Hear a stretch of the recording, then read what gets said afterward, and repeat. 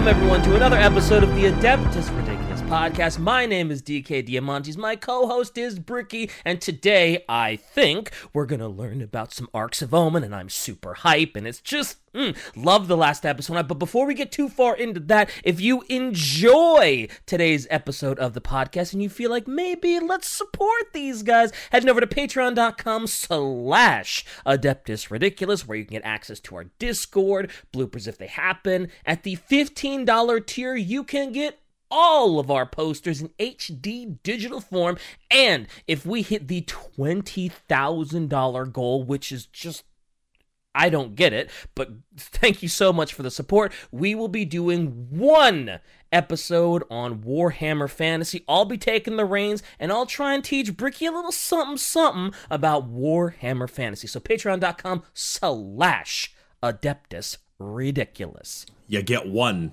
You get one. You get one. I refuse to subject myself to rats. I have rats in my house. Oh, that's right. You do. You're being invaded by the Skaven because you don't like fantasy. They're far less potent than I expected.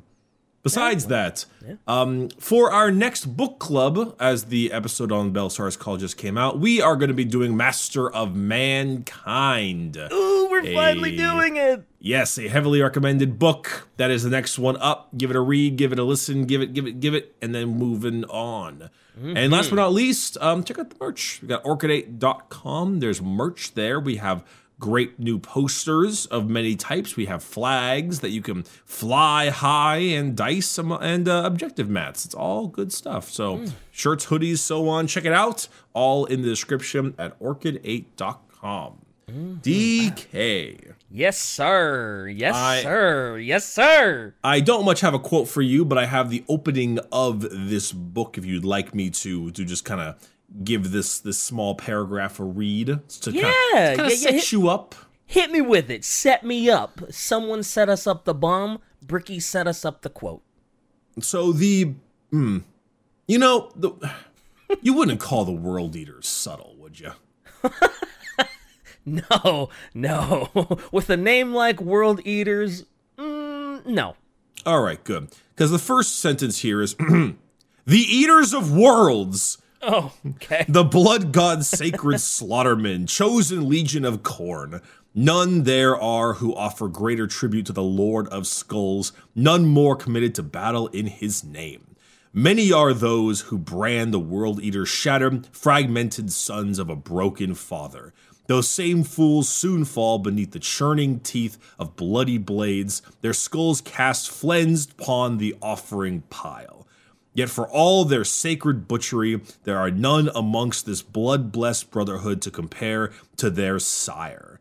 He is the bladed hurricane, he is the unstoppable beast, fury given form, the gore-spattered demigod of carnage. He is the red angel, and demons and mortals have slain and striven for the honor of fighting in his charnel shadow. He is Angron, the eater of worlds, and his onset heralds death. Wow. We're starting off strong. Wowie. Blood-blessed brothers. There's some alliteration for your daily life. Holy moly. Okay, I like it. I mean, let's go. I mean, that is so on the nose, World Eaters. Like, if you had just told me that, I was like, oh yeah, this is obviously a World Eaters episode. We're going to be talking about some ANGRON shenanigans. Let's go. Also, again with the flensing, they love that word. No flame, flensing. We got to flens. Make that skull, gotta make that skull clean. Nice and clean and smooth, just like my brain. Gotta stack it on the pile. Gotta make a throne out of it. You don't want to have dirty skin flaps on your skull throne, right? You gotta polish that skull. Truly an offering. Worthy. So, as for those of you viewers who don't know where we're at right now, this is not the episode on ANGRON, if that's what you were hoping for. We have an episode on ANGRON himself and his backstory in the World Eaters that we've already done. And this is technically the second part of the ARKS of OMEN book series. If you are not caught up, I would go back and watch the Vashtor. I know it's Abaddon one, but the image is of Vashtor. Yeah. It's and sick, the last too. one, that's another sick thumbnail by Ted. Yeah, good job, Ted. I hope he maintains the ARKS of OMEN style for this one too, to make it consistent. Oh, it's so cool. It's really great work. Anyway, go ahead. But so that kind of gives you a little bit of a heads up. So, starting off, we have ANGRON. And ANGRON is aboard a fleet of heretics and world eaters.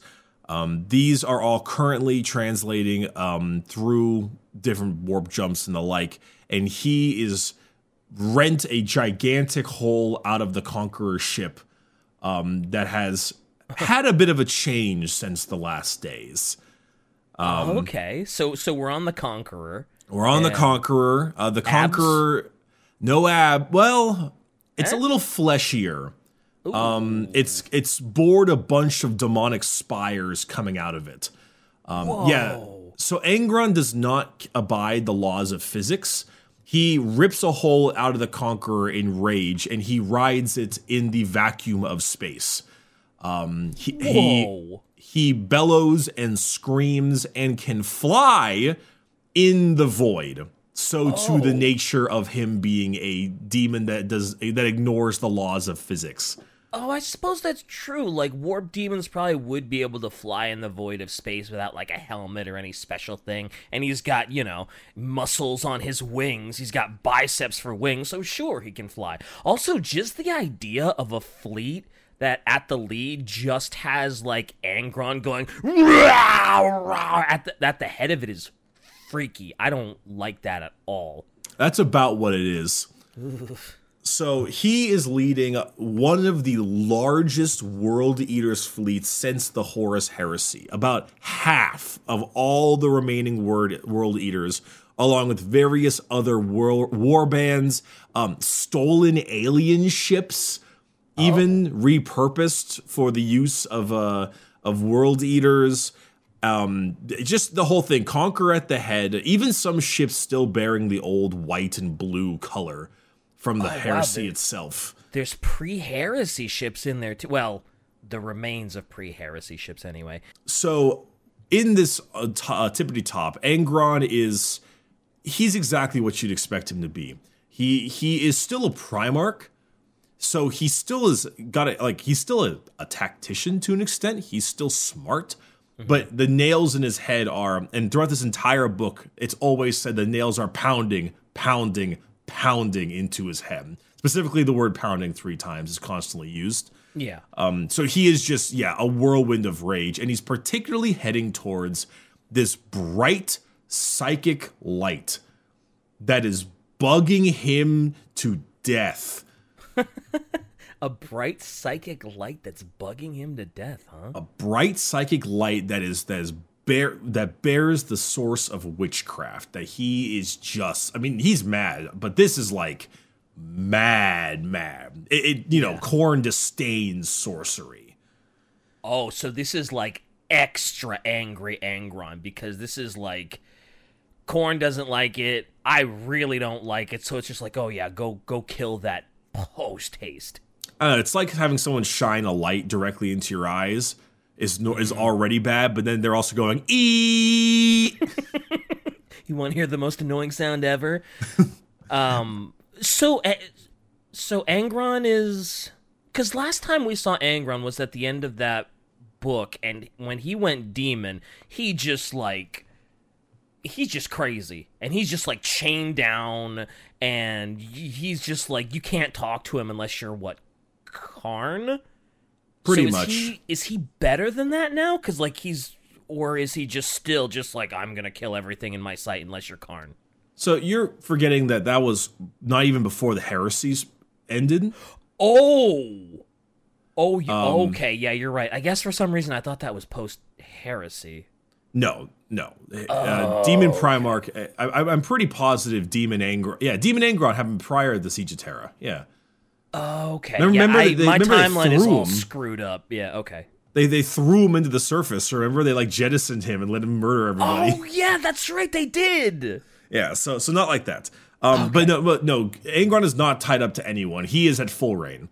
He is going around, and a World Eater ship looks like what you think it is. It is raining blood in the sanctums. Everyone is screaming and yelling.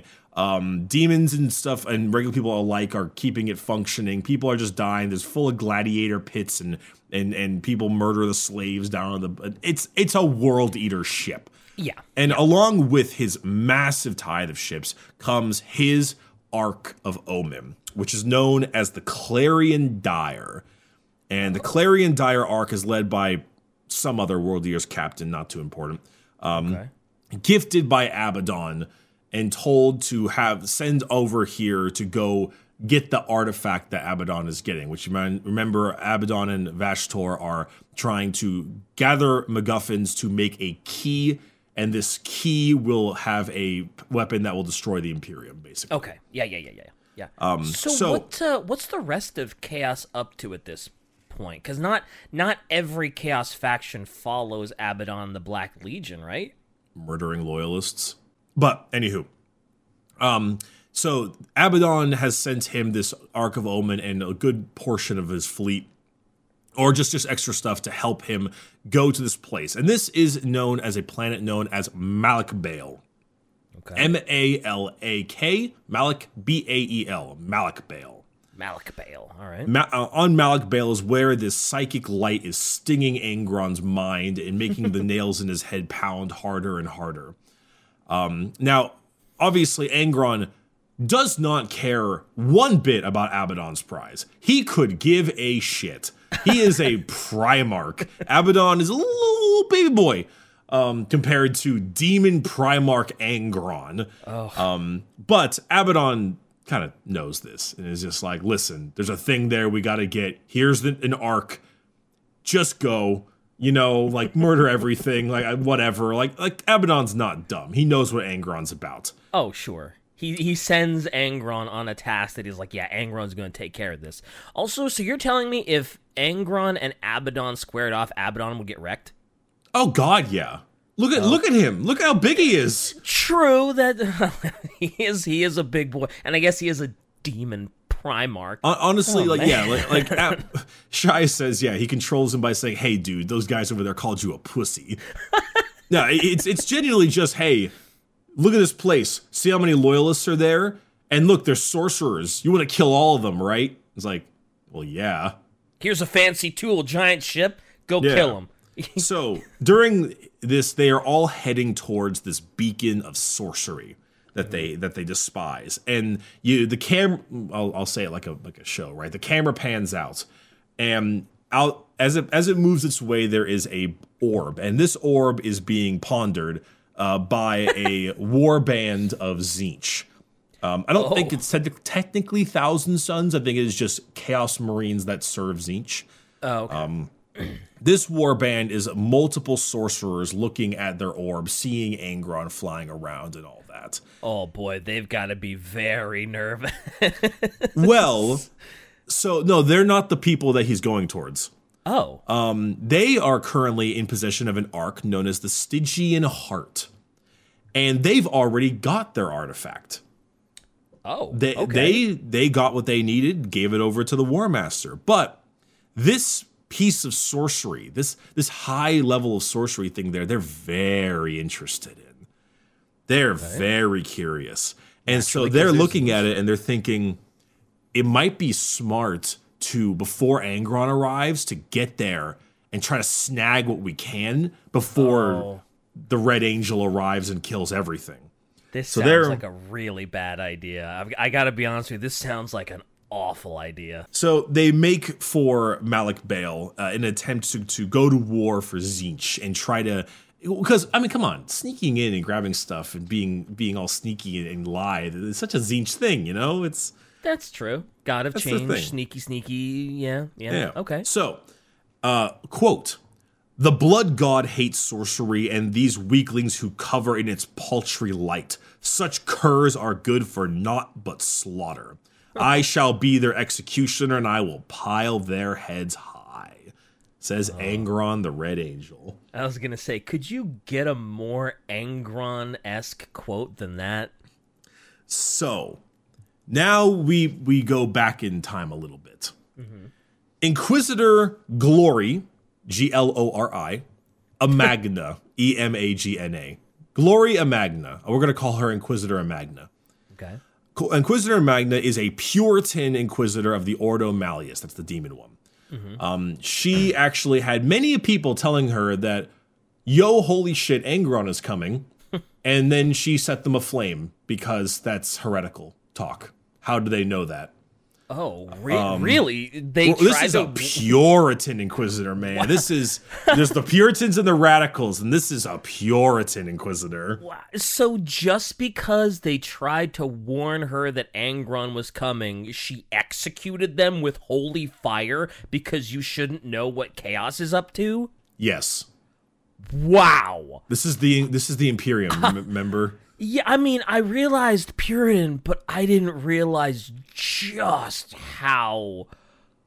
The book starts with a person like, no, you don't understand, he's coming, and then she puts him on a pyre and sets him aflame. Yeah, no, it's full. So are we the baddies? So this is our one of our characters.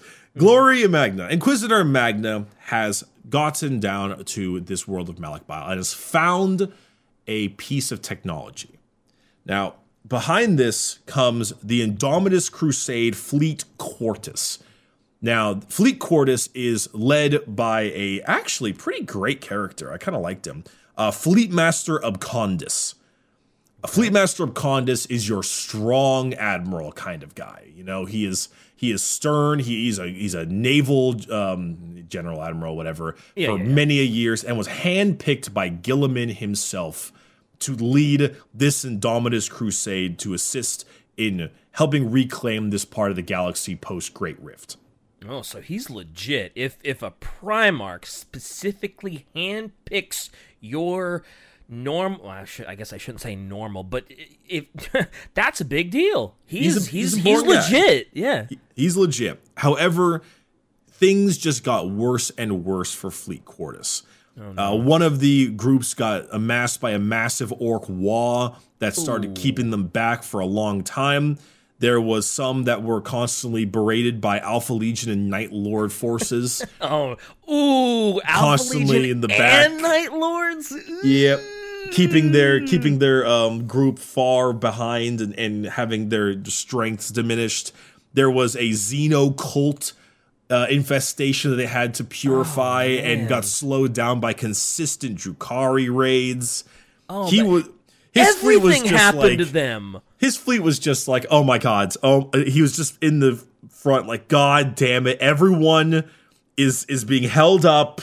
We're making no time. Things are, I mean, it sounds like the only thing that they didn't get sidetracked by was, there's a gene stealer cult that's been secretly on your ship, and now the Tyranids are swarming you. They got hit with everything. Everything. So, Abcondis is not feeling great. Abcondis nuts. Abcondis dick in your mouth. He's like rubbing his temples. He's just like, god damn it. This is the worst. How am I still alive? And so he got a call from a Inquisitor Magna. And at first he's like, oh my god, it's an Inquisitor. Good lord, I'm going to be shot for my insolence. But she instead says that she is there to help make his day. Oh yeah, I bet. She has found a old Dark Age technology machine on the planet of Malakbale.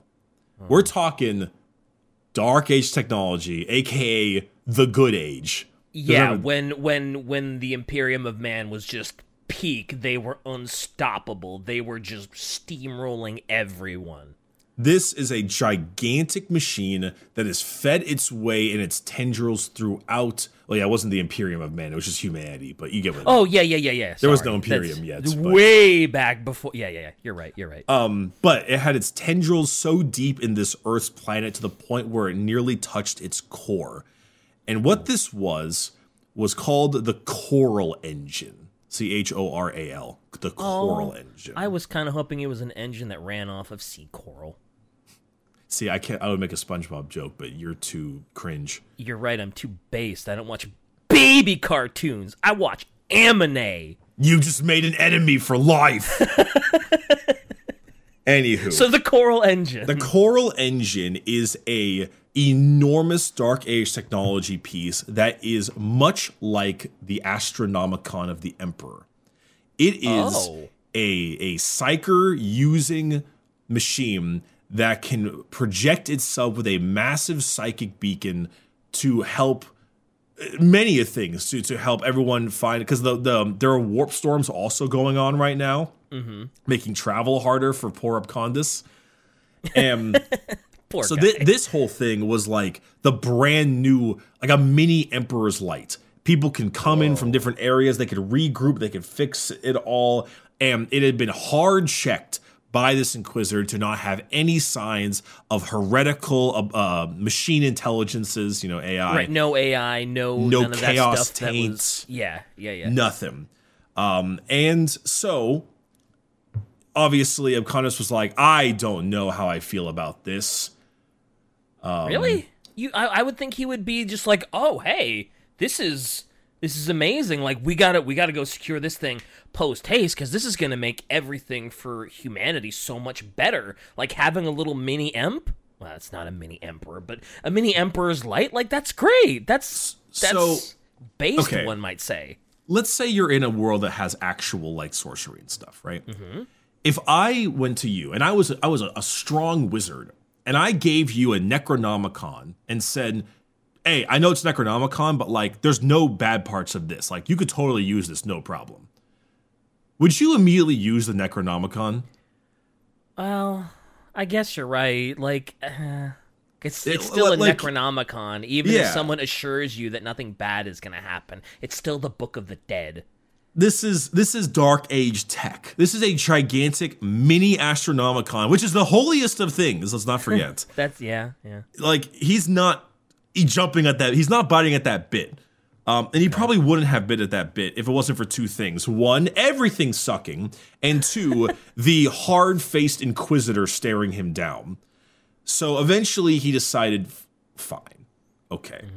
We will gather around this area. And as Shai mentioned, this is in the Imperium Nihilus, so they can't see the Astronomicon. So warp travel is really tough. Oh, so they need this even more. Exactly. So the Coral Engine is put into use. And there's something important to know about Inquisitor Magna is that she doesn't just dislike psychers. She doesn't think that they're people.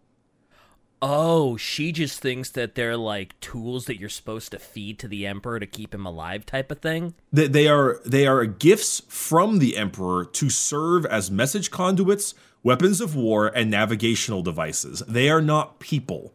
Oh, no. She sees them as objects to be used in his name. She is an extremist.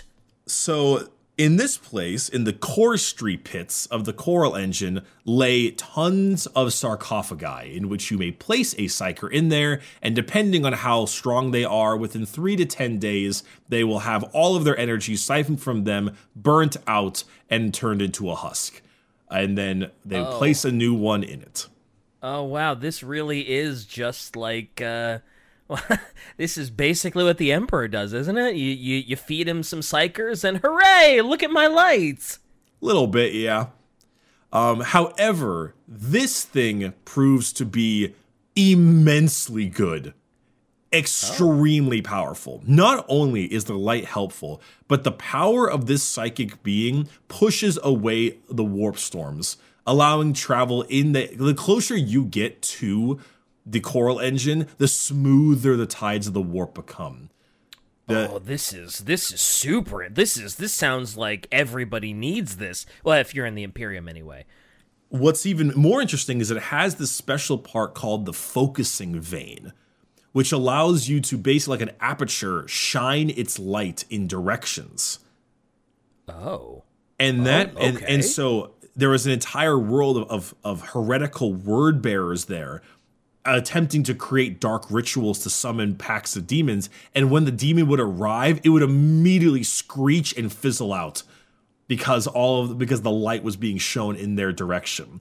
Whoa. Loyalists were fighting against Iron Warriors, and their demon engines would break down and decompose when the light was shown their way. And Loyalist psychers would become like supercharged and just start going on tears.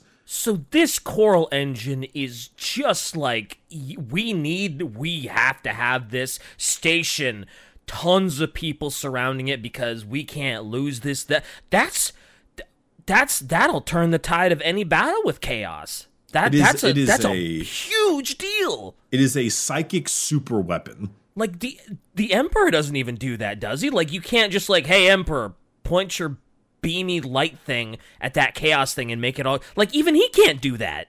Nope, because this is Dark Age technology. This is when humanity was like, not quite Necron level, but quite high. I'm sure they don't say this, but is this one of those things that, like, you would need an STC to replicate, or could they study it long enough and be like, oh, hey, we can make more of these? Because if you could replicate this thing, chaos is proper fucked. That's unsure. The point being, more than anything, is that, and also Dark Age tech, Admech don't much like that, but like also do, but like don't, but you get the point. Yeah. Unfortunately, remember when I said the Loyalist Psychers got really powerful? Well, they also had their heads pop after they were done. Ooh. They kind of burnt out by being too powerful, They like overcharged. Oh yeah, I'm sure the Imperium is like, oh no, what a shame. The Psychers are dead after really helping us win a battle. Ooh, I'm that's probably a plus for most people in the Imperium. It's a plus for the goddamn Inquisitor. Yeah, especially for the Inquisitor that thinks they're just tools. So Malik Bile from here becomes this major point of power. It is just getting there is easier. People can see it. It's all lovely. Of course, this attracts the eyes of other people. Oh, is this the light that Angron sees? That know it. Oh boy, the light that stings his eyes. The foul sorcery. But it's also not just Angron. The eyes of Titan are also Titan, the moon of Saturn. Mm-hmm. The Grey Knights have been looking into their refractive scrying mirrors of the Prognosticator Brotherhood and have gone and seen what's going on over here and say, oh shit, this is weird. So the Grey Knights, of course, are like the Psyker anti-demon KGB CIA that like are super secret. And the main brother captains are like their captains, named Crom, teleported aboard with his paladin, which is like Terminator bodyguards, directly onto the board of Condis' station. Ooh, and to ask him, like, what is going on? What are you doing? Mm-hmm. And Abcondis, despite being quite pleased with the results, is naturally horrified at these Grey Knights arriving because there's a bunch of silver secretive that even he hasn't heard of Space Marines there. But even so, stiff back, firm chest, and he says everything that's going on. He talks exactly about what he's doing under the orders of the Inquisition. He discusses the what's been occurring for the Coral Engine and everything and so on. And the Grey Knights say, okay, we believe you, because they're all psychers, so... Oh, yeah, so they can tell if he's just bullshitting them. Which, smart thing for him to do is to not try and, bullshit a Grey Knight, because that would be just... oh, no. So smart. Smart to just, hey, that's the truth. So, smart man. With that, the Grey Knights go ahead and basically say, all right, okay, we believe you. Like you are just in everything you're saying. He believes in the path of the righteous, etc. You have people coming. Here's what you're about to face. This is what's this is what's going to enter the warp, and it's going to be the old heretic Space Marines from Legend.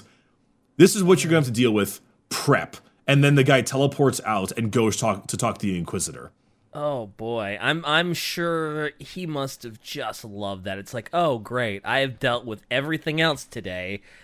Hey, why not? Why not some old heretical Chaos Space Marines? Also, what would happen if you focused the Coral Engine and you just beamed it right onto Angron? Would it do anything to him, or would it just piss him off? Once again, DK, constantly jumping the gun. Sorry, it just seemed like a smart thing to do. You said it's got a focusing thing that screws up chaos. This is called setting up the crumbs in the beginning of the story. I'm sorry. It just seemed like such an obvious avenue to go down. Shut up. This is how storytelling goes. Chekhov out here with his gun, about to shoot, but to point them at you. Chekhov's got his gun. I'm like, what, are you going to fire that at me yet? Chekhov's got 6 barrels, and he's very upset about this. Anywho, go ahead. So, good old Abcondis begins to prep. He begins to prepare and get everything set up and ready. And as he brings in so many fleets, like an ungodly amount of reinforcements, battle fleets upon battle fleets upon battle fleets. They start building up massive man-made defenses and orbital platforms. Like, this place was already heavily defended prior. It had orbital stations, anti-aircraft batteries, they have a giant fortress around the Coral Engine called the Fortress of Light. And they are just full stop making this one of the most powerful bastions they can. And it is, Imperial defenders are ludicrous, just numerous, like untold amounts of ships.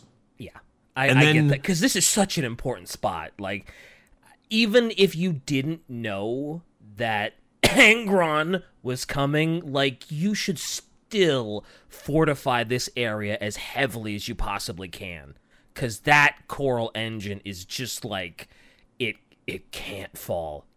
Cannot let chaos get that and or destroy it. So with all of that, they waited. And they waited for longer than they would like. It almost kind of got them a little bit stir crazy. Oh. And on the 8th day and the 7th hour, finally the warp broke and ships started spilling out along with a chunky Ark of Omen. Oh boy.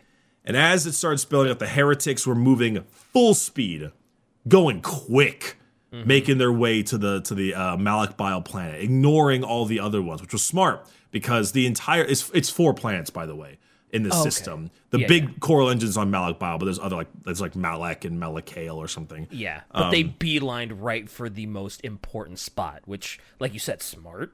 Right, which has quite a few defenders, of course, but the Imperial defenders are spread out among all the planets, which makes sense because they want to protect all of it, of course. Yeah, but sure. They beeline the way through there, but they, these Imperium, they are entrenched. There are so many ships, and they start blasting. It's said that on the scrying auspex and the picked feed, the little red triangle of torpedoes got so big that it was just a mass of red ink across it as all the Imperial defenders fired. Shit, that's a lot of the torpedoes. Annoyingly, these ships were so cunning, though. They were able to dodge a lot. This bore high-level, long war veterans in there, and they took out far more Imperial craft than Abcondis would have liked, to the point where he started to smirk or to furrow his brow, like, God damn it. Yeah, this is be way harder than I thought. But they pushed back this fleet quite well. Okay. And in fact, they actually were able to take out basically every single ship outside of the Ark. And the Ark, as it was mildly damaged and stuff, he was about to send out the final go order to destroy this Ark. The Ark of the Stygian Heart of the Warband of Tzeentch. Oh no, does it show up just in time? And then, before that can occur, his Voxmaster runs up to him and says there are new translations coming from the warp on the 8th day of the 8th hour. Oh, yeah? Yep. And as it happens, it says, "My lord, I have priority missives for you." The Master of Vox had broken protocol by hastening to the Fleet Master's side in person, but one look at her expression told Abcondis now was not the time for reproach. "Who?" he asked. "Lady Magna and, separately, Brother Captain Crom," she said. Abcondis blinked. He drew breath to inquire further, but was distracted by the ripple of alarm spreading across the bridge of his ship. Officers rose from their stations, uttered oaths, shouted to one another while gesticulating on screens. Gesticulating? Whatever. Gesticulating? Yeah. Gesturing, sure. Yeah. Abconda's confusion deepened into alarm at the sight of his hand-picked veterans apparently lurching towards panic. And then it came. A deafening roar erupted with bone-shaking force from the very air around him. Blood for the blood god. Oh, boy. And then... Oh, boy. The Conqueror, Clarion Dyer, and Angron himself emerge from the warp. The actual fleet of the World Eaters arrive. Oh, no. Oh, no. That first group was just those damn Zinchians trying to get their prize. Oh, no. It's bad. It's all bad. Oh, no. So I'm going to be going through this next part a little quick, only because it is a ton of void warfare. Oh, okay, a lot of ship battles, a lot of Angron just tearing stuff up. Yeah. All that stuff. Angron's main group was a trident strike. Two, like one down the center, two are on the sides. One on the right was like the Conqueror in the group, and then there was the other major group of like a what's it called, the Exsanguinator, I think was the name of the ship. Of course. Exsanguinator. But the big one making for the center was going to actually fly by real quick past the Imperial Defenders and actually use the gravity of one of the planets to slingshot themselves towards Malik Bile to outpace the Imperial Defenders. Ooh, smart. Okay. This begins, and like this is full stop, like the most insanity level of void battle going on. Like we're in full everything is dying mode.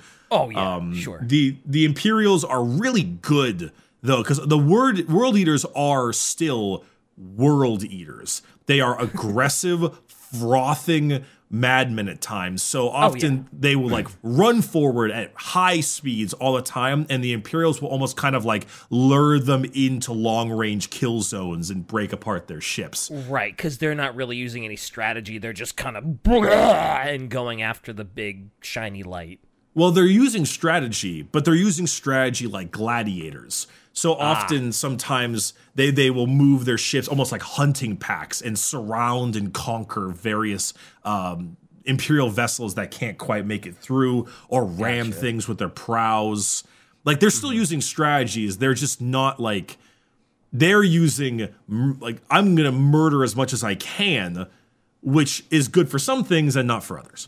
Okay, gotcha. The Conqueror a side group of them go fight this other admiral, like I think Pell was his name, and they blow through a large amount of his resistance, and they're able to snag that gravity well and fling themselves towards the planet. Some being injured in the fight and not quite making it and falling into the planet.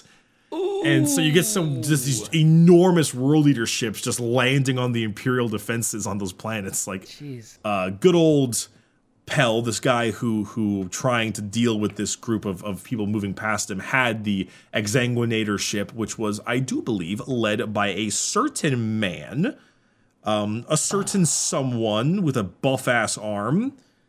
Oh, yeah? I was really kind of hoping you were going to say it was led by Latara. Latara is apparently still on the Conqueror. Apparently she's melded with the bridge somehow. Oh. So she, like her upper half is still, like, as long as it's from abs down, that's fine. As long as she's still ripped and the rest of her is just integrated in, she might not have those nice thighs, but as long as those abs are still intact, we're good. We're good. Conqueror's abs, we're still good. Yep. Apparently she's like, it's what Shai said, like a vampire monster melded with the controls on the bridge. She's like basically become the ship. She's a vampire now? I don't know. It's not in this book. She's not mentioned in this book besides a slight what's the word? Like reference. Listen, you're telling me she could be a buff vampire chaos mom? Poster! Nope, no poster. No poster. It doesn't work anymore. The fun is gone. She's all bad. Okay. Anyway, not important. Point being, as the war kind of continued, the fleet battle got pretty heavy. Good old Abconscious' giant ship, I think it was called like Might of Terra, of course it was. Of course, sure. Gets boarded by some world eaters, which is a real issue. Yep, it sure is. Which we'll get more into in a bit. But the Conqueror does have its fun as it's making its way towards Malakbile, murdering all in its path, and it does indeed, as is the most fun, fire its Ursa claws. Yes! It absolutely does, and it impales another Imperial ship, and Angron is like, Based. all right. And he becomes a bullet. What? He just jumps off the Conqueror, folds his wings behind him, and plows directly into the ship that gets trapped by the Ursa claws from one end of the deck to the other like a goddamn torpedo. Wow. Angron is like Deadpool. So long as like he gets half of his body ripped in half by an orbital defense battery, and within seconds just grows it right back.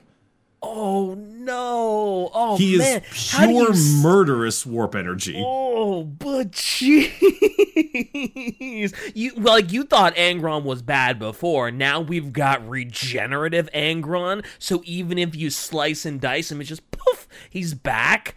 Oh, Angron was tough before, but this is Angron with now the warp being opened halfway across the galaxy. Oh my god. He's taking like blowing his arms off, his wings are being ripped into two, and he's just like, it's back to normal. I don't care. Jesus Christ. Yeah, Angron was scary before. Now it's a whole new level of war. Now I totally get why you're like, oh yeah, Abaddon stands no chance.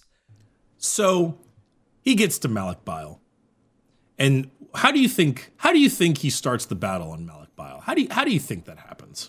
How do I think how does he get there, or just what does he do when he lands? No. Like, how do you think he makes landfall?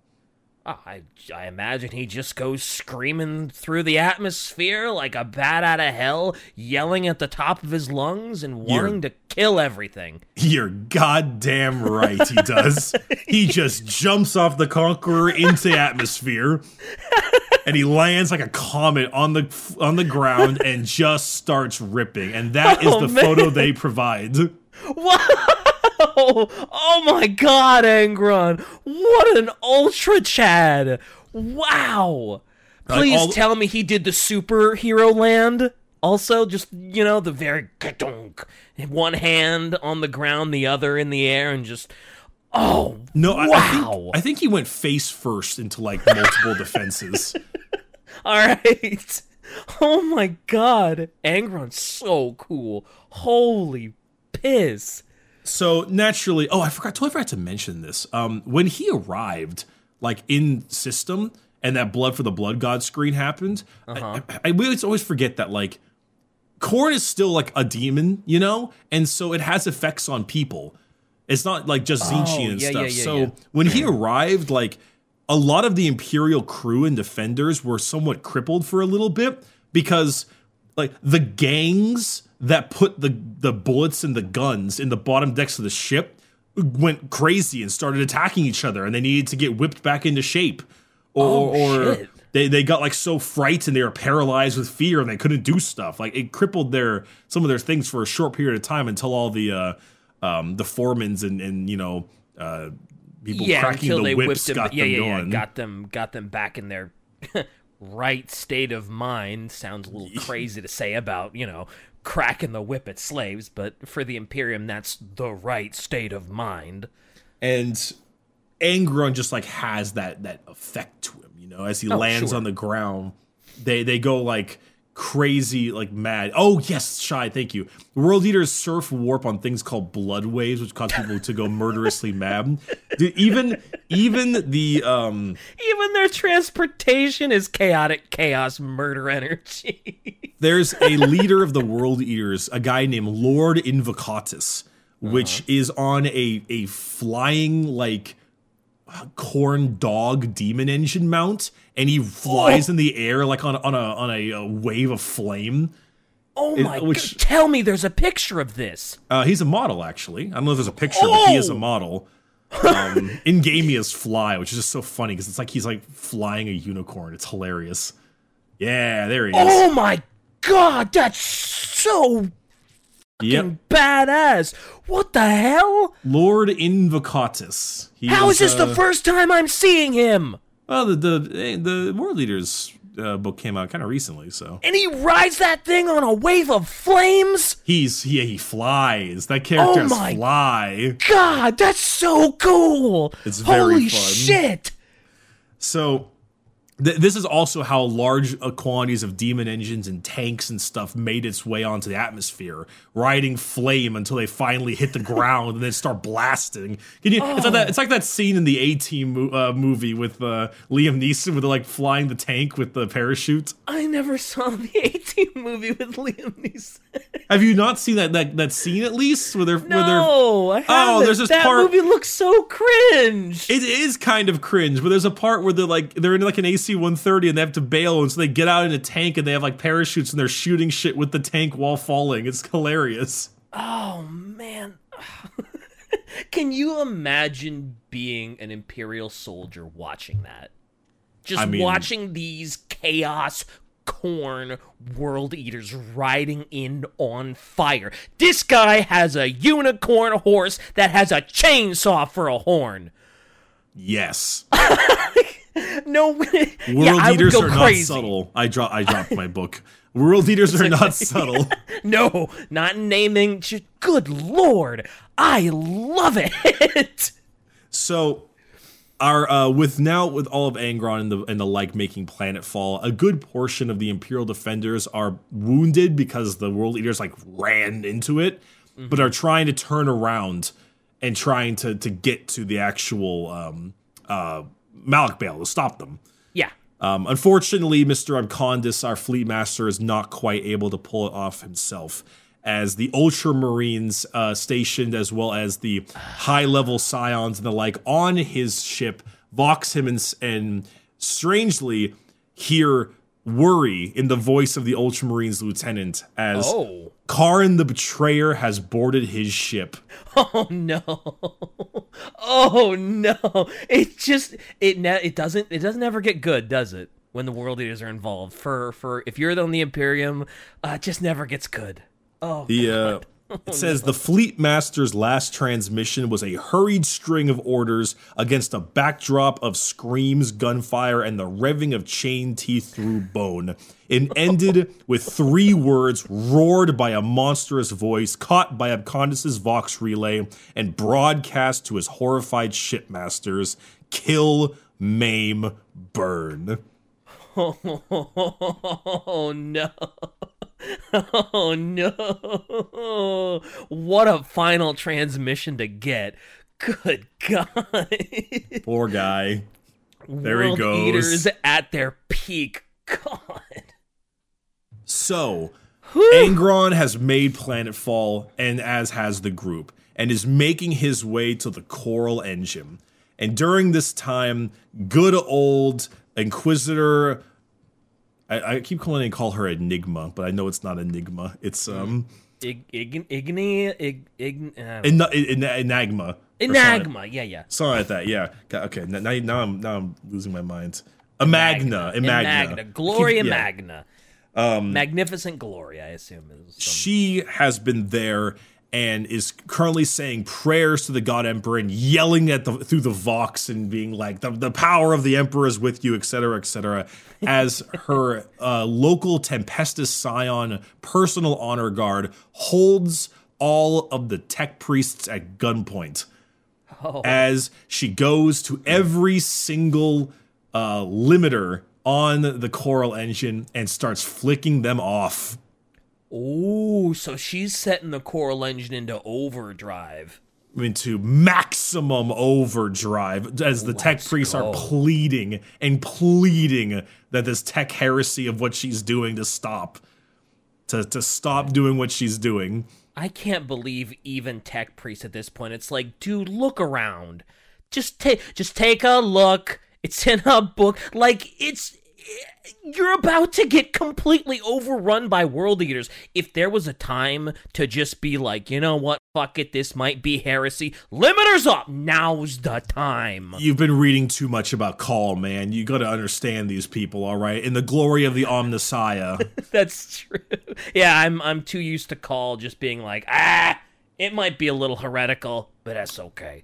So ANGRON decided during this battle to summon not 1, not 2, but 8 bloodthirsters of Khorne. Holy shit!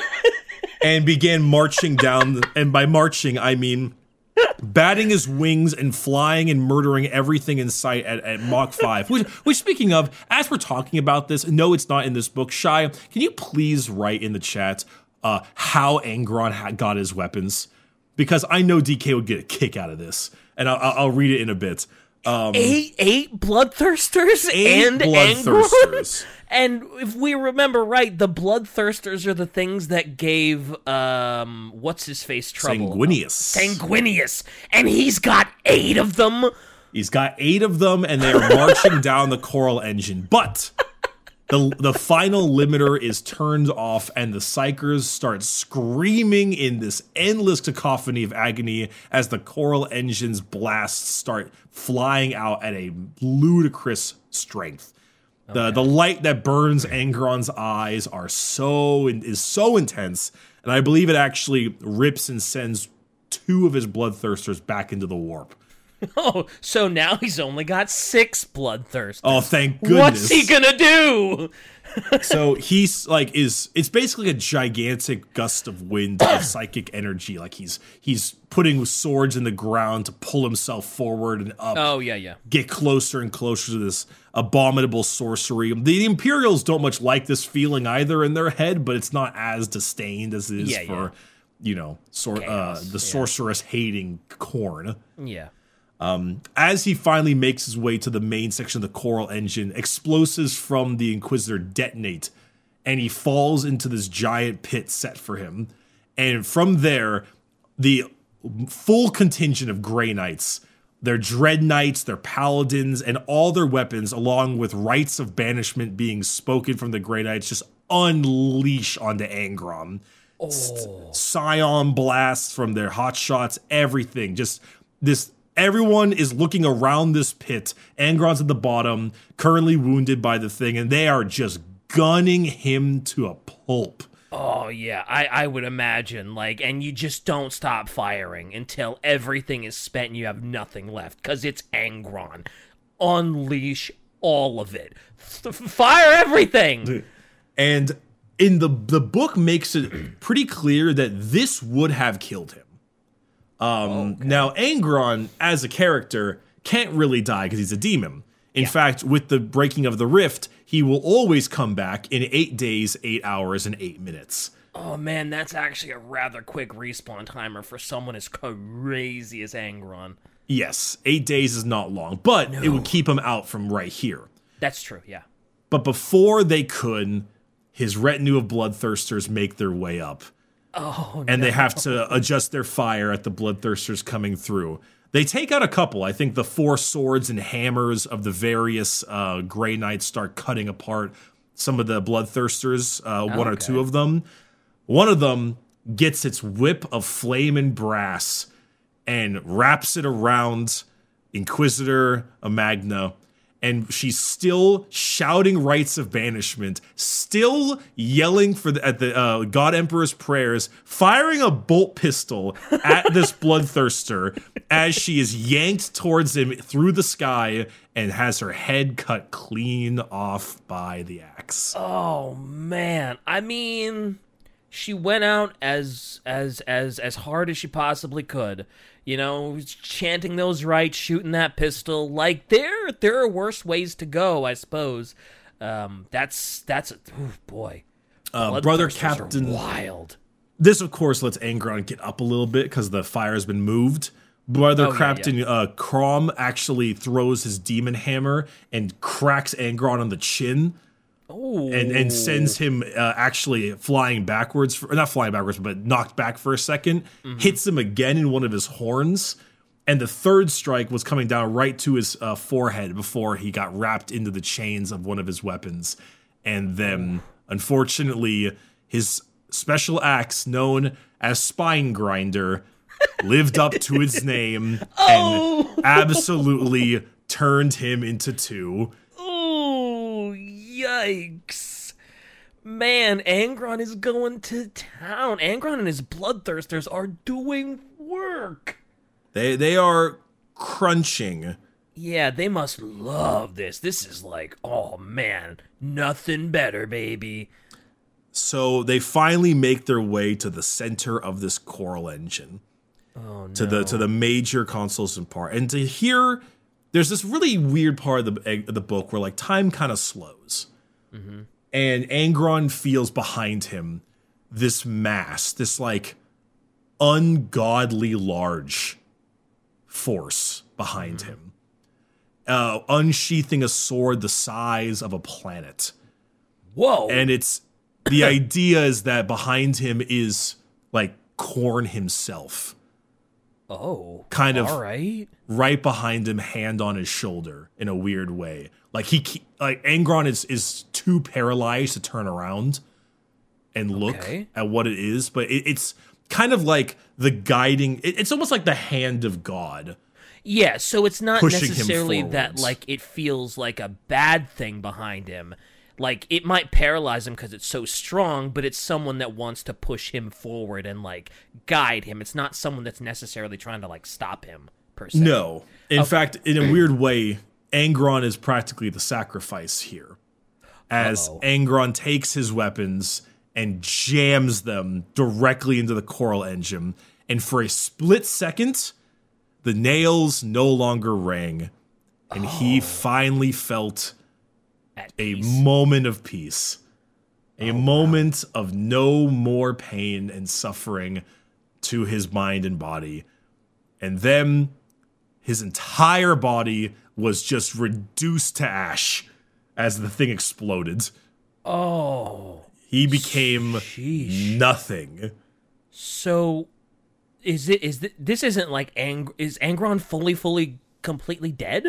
No, he respawns. Okay, so he's going to respawn in later. 8 days. Okay, yeah. They talk I was going to be like, respawning. holy moly, did they just sacrifice Angron? But I mean, if you're going to die and you're going to need to go on the respawn timer, good reason to do it though, to get rid of this giant coral engine, make it explode, this thing that is just going to be a blight to chaos.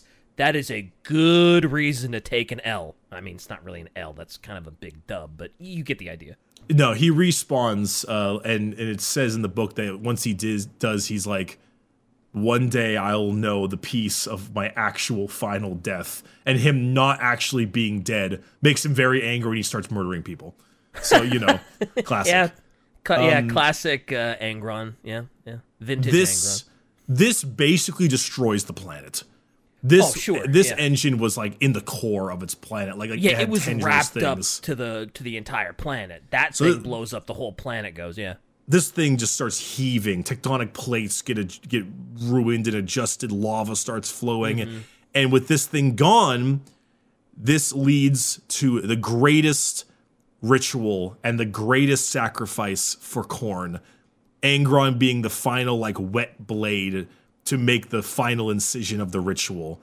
And then all the screens on all the loyalist ships turn blood red, and all the people have their veins bulging out of their bodies, and they go insane. And almost every mortal in the Imperium in this area gets afflicted by the murder curse.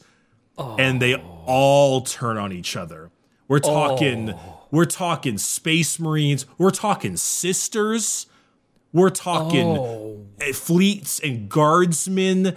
that Admiral before Admiral Pell is eaten alive by his bridge crew. Oh, everyone like there's like a little excerpt of a sister's canoness like having to stop her fellow sisters from murdering everyone and trying to get things back together, and then she's just obliterated by a titan that has turned mad. Oh my god. So the Khorne just went super crazy after this thing got destroyed? This was half of the World Eater's ships and ungodly amounts of Imperials and the blood tithe of a planet, not just the amount of dead, but also the destruction of sorcery. Oh, that's his thing, man. So once that thing got destroyed, Khorne was like, ooh, finger looking good, and he just was just like, oh, this is it. This is, I am supercharged. Oh, baby, let's go. He's like, this is an all-you-can-eat buffet for him. Yep, it truly is like disdain and hatred for sorcery and ungodly amounts of blood. The entire system is now basically, infected by a murder virus, so to speak. Wow. Oh man. So can Khorne, like, when so Shai said like this is a newly created murder curse. Is this something Khorne can just do now? He can just inflict a murder curse on people if the conditions are right and just force everyone to go stir crazy and just murderize everything in a fit of rage no matter what they believe in? So you're I think you're looking a little too into it. Oh. Okay. You gotta think like this was just, it's a ritual to the dark gods. This was a gigantic carnal slaughter that empowers Khorne. And so Khorne threw this whole thing out, this powerful curse, because this giant psychic device he had detonation. Like, it's just, this is the result of what happened here. Your results may vary. You know? Yeah, because, I mean, you're not going to get a catastrophe of this level every day, right? This is planetary destruction, massive war. So, yeah, I guess this should kind of just be seen as a one-off. This isn't like oh, man, Khorne leveled up and now he can just murder curse. It's, the conditions have to be right, and the aftermath of such a catastrophic loss of life resulted in this, right? So, with that, way at the edge of the system is the ARKS of OMEN, Stygian heart of the Tzeentch worshippers. Yeah. And in this arc, coils of brass and silver start to maneuver their way through the arc, repairing its damages and fixing things up. Mm-hmm. And on the bridge comes out the metal clockwork hiss of Vashtor the Archiphaean. Oh, let's go, Vashtor. And he begins to pilot this arc towards the surface of Malakbile. And in fact, the Tzeentch worshippers, very upset at who the hell this is, he is able to keep them away from the bridge for a while by closing doors, closing bulkheads and stuff. But he's actually kind of pleased with how they're getting through his defenses. It's very smart and cunning as of Tzeentch. And so with one rap of his hammer on the ground, he teleports all of the Tzeentch worshippers to the warp, to his soul forges, in which he will provide to them a suitable contract for their extreme cunning and services. Oh, well, good for them. They're about to get there. Yeah, hey, cool. Good for them. Nice work. And so he slowly brings in the Ark into Malakbile system, and down there he finds, after deep within the core, cracked away, now revealed with the destruction of the psychic device, a piece of a weird sweltering black rock that he with a delicate like touch of reverence almost is able to take it and put it into a ship, and he sails right back off. Okay. Like, a part of me thought you were about to say, like, oh, yeah, since it's Vashtor and he's all about, like, the forge and making stuff and he can fix ships and stuff. I thought you were going to say he was about to fix that Coral engine and make it, like, a chaos version of it that just empowers chaos and just turn it against the Humies and, more chaos. But, ooh, it's much more foreboding and foreshadowing than that. I like it. I like it. The artifact was only revealed once the Coral engine was destroyed. So by using Angron as the perfect tool to destroy a psychic witch beacon, it really was the right decision. Yep. And as Shai has mentioned, the remaining of that fleet will be either given to Khorne or be considered traitor because of what's going on, even if it wears off. So, they would because the murder curse. Yep. There's actually a hilarious part where a sister Repentia goes crazy and kills one of her sisters because of this, and then the unaffected sister shoots the Repentia and then says "Unforgiven." And I dub the Unforgiven. Yeah, it's like, you are unforgiven. Oh, yep. Yes, okay. All right. Angron weapons are Spine Grinder and Samniaris. The former is a titanic chain axe far beyond most mortal craft. It is also known as Persiac's Folly, named for the traitor forge world that labored for decades to construct it, only to become the axe's first victim when Angron scorned their supplication.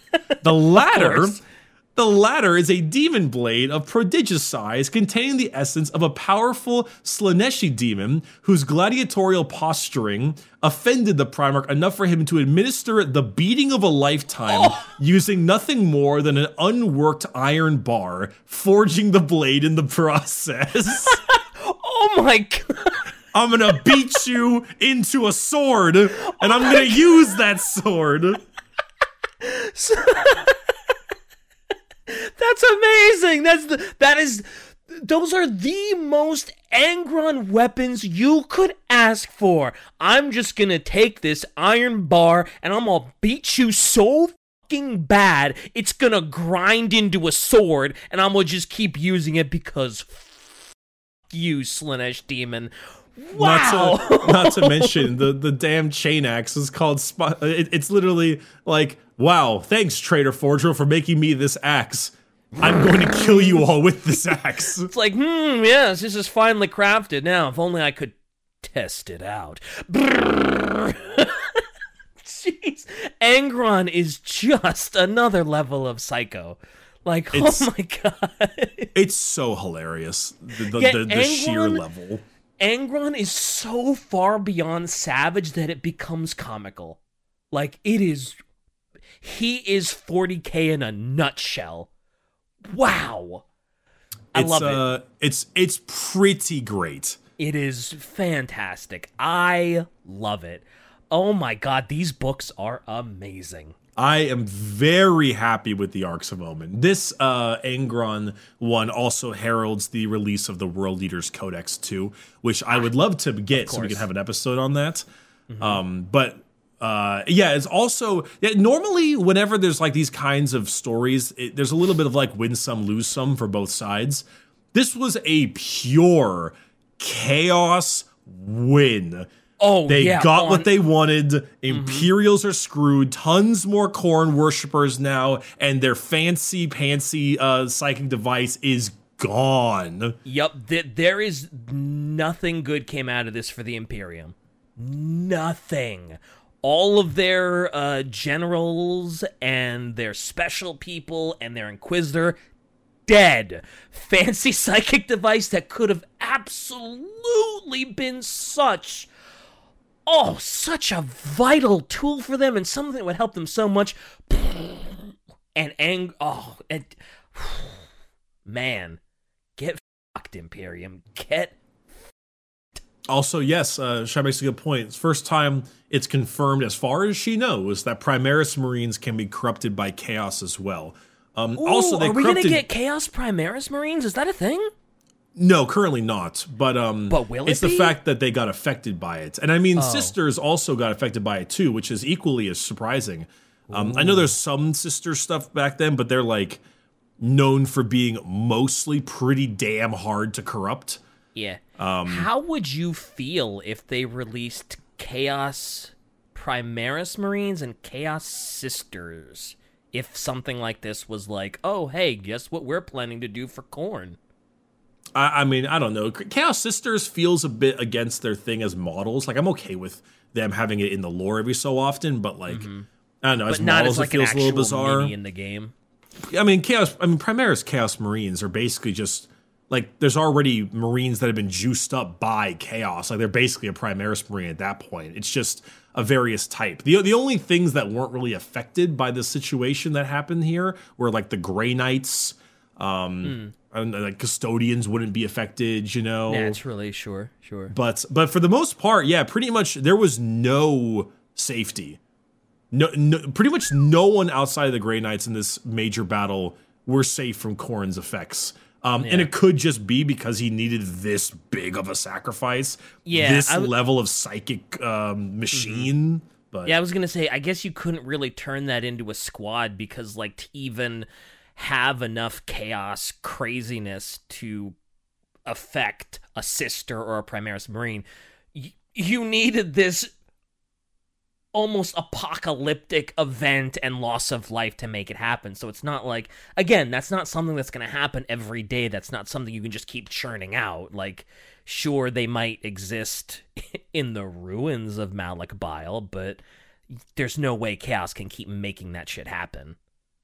There's also, real quick, before we wrap it up, there is a World Eaters thing in the book called Blood Tithe.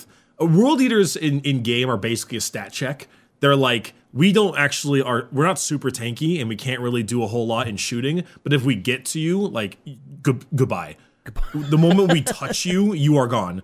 They have this awesome rule called Blood Tithe, which is a point system. And you get a point for doing certain things like killing worthy opponents and stuff. But the main thing is you get a point for every single unit that is destroyed, friend or foe. Because Khorne does not care from which the blood flows. As long as the blood flows, be it friend or foe. Oh man, no wonder Khorne just loves Angron. My boy, my baby boy. So, you can spend these points on various things to make you better in the game, but the big one is at 6 points. If you have Angron, you can resurrect him if he has died. And bring him back on the battlefield. So his coming back to life thing is an in-game mechanic. He's really actually quite squishy. I think he dies by far the fastest out of any of the Primarchs. But then you just set him back up. And you can do it, so long as you have the points, you can do it as many times as you want. Oh man, that's pretty poggers. And It's of course, pretty for hilarious. for the tabletop, you've got to have some sort of setback where it's like, yeah, he's kind of squishy, but as long as you have 6 points, and you bring him right back, yeah. Yeah, and when he comes back alive, he only has like half of his wounds. So it's like it works that way, but it's still It gets like progressively easier to kill with more the more resurrections that happen. Yeah, and it's still just no, it's just 8. I think he has like 17, but then he has 8 when he comes back up. Right. It doesn't go like, 8 and then 4 and then 2 or something. It's just always. It's always 8. Gotcha. Of course it's always 8, DK. Of course it's always 8. Of course, it's Khorne. Yeah. It's his number. Anyway. Whew. Good old ARKS of Omen are continually excellent lore reads. Yeah. Man. Love them. Great stuff. Huge Chaos W. Enormous. Probably one of the biggest Chaos wins I've seen in a bit. Yeah. That was a big one. And I'm really, really hyped for the next one because you know who's next. The next one's the Vashtor book, right? It's the Vashtor book. Vashtor book. And then people are thinking maybe the 4th one is Farsight. Have they confirmed or said anything about that? Or is it still a quote-unquote mystery? It is a mystery. I believe it's supposed to be Farsight, and I think the 5th one is supposed to be the Lion. I thought there were only going to be how many Arcs of Omen books are there going to be? I thought there was only 4. There might be a 5th. I thought there was I'm not sure. People are telling me that it might be the lion. I might be wrong. I don't know. I'm scared. They're going to come for me. They're going to be in my house. They're going to be like blood for the blood gun. In your walls. You're going to get murder cursed. But yes, Farsight is what they're teasing quite a bit. And then I think it's supposed to be the lion after that, because I'm pretty sure the lion is supposed to come alive with a new mini in 10th edition. That's what it sounds like. Oh, okay. I mean, hey, if they want to make like 6, 8, 10, 50 more of these books I didn't think it was going to get better than that first book, because the first book was bogging. So I was like, next one's going to be probably pretty good, It's probably not going to be that same level, but, oh, man, it just keeps getting better. I love it. This Arcs of Omen shit is great. I'm very excited for Vashtor. I really hope his book is good. And that cover looks, that artwork of Vashtor is phenomenal. Just, this is... Vashtor really hits with, like, a genuine creepy feel about him. Yeah, it's creepy, that a lot it's of demons so don't cool, quite have. too. Oh, I love it. I'm glad this happened. All right. Take us home, Angron. Blood for the Blood God!